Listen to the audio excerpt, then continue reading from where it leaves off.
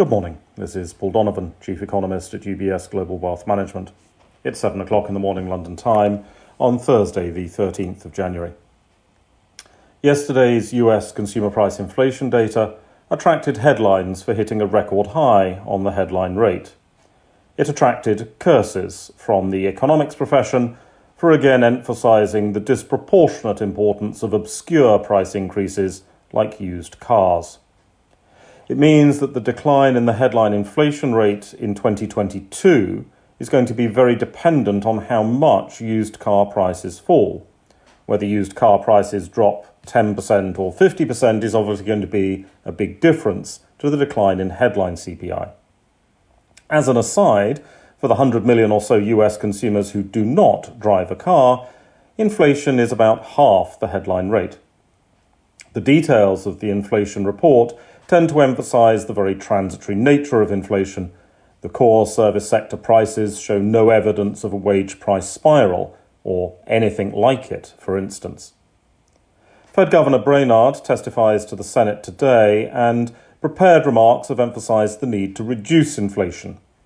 As US inflation will fall sharply from the second quarter of this year, statements like this are a way economists can make themselves look good in front of politicians. Today, we get the release of US producer price inflation, which, at the moment, is probably a more important number than consumer price inflation for financial markets. It's important for two reasons. First, this is the price that most companies receive. Most companies sell to other companies, not to consumers. Second, the pricing power that companies have or do not have tells us a lot about future inflation pressures.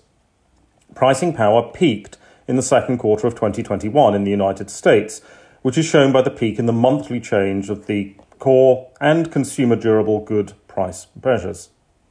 This peak of pricing power is also suggested by the somewhat unreliable survey evidence of shortening delivery times. Companies without pricing power lengthen delivery times in response to a demand shock, and the decline in delivery times suggests the demand shock is fading.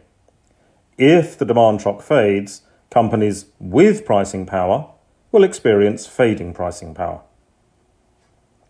Italian industrial production data is due from the euro area today. This is unlikely to excite much attention from the markets, although it should contribute to the global picture of vibrant supply chains producing record amounts of goods. There are a couple of ECB speakers, but they're unlikely to be of much interest to the economy. The only noteworthy point is that neither of the speakers is ECB President Lagarde. Finally, in the United Kingdom, as Prime Minister Johnson's prospects of staying in office rapidly fell, sterling rose a little. Why is political turmoil not affecting financial markets more? Because it should not. This is very similar to the market response to the impeachment of US President Trump last year. It is unlikely that political change will result in any policy change. If policy is not going to change, the markets do not care.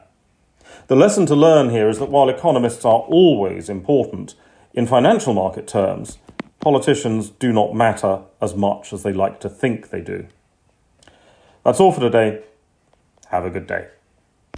UBS Chief Investment Office's investment views are prepared and published by the global wealth management business of UBS AG or its affiliate, UBS. This material has no regard to the specific investment objectives, financial situation, or particular needs of any specific recipient and is published for informational purposes only. As a firm providing wealth management services to clients globally, UBS AG and its subsidiaries offer both investment advisory services and brokerage services. Investment advisory services and brokerage services are separate and distinct, differ in material ways, and are governed by different laws and separate arrangements. In the USA, UBS Financial Services Inc. is a subsidiary of UBS AG and a member of FINRA SIPC. For information, please visit our website at ubs.com/working with us. For a full legal disclaimer applicable to the independent investment views produced by UBS, please visit our website at ubs.com/CIO-disclaimer.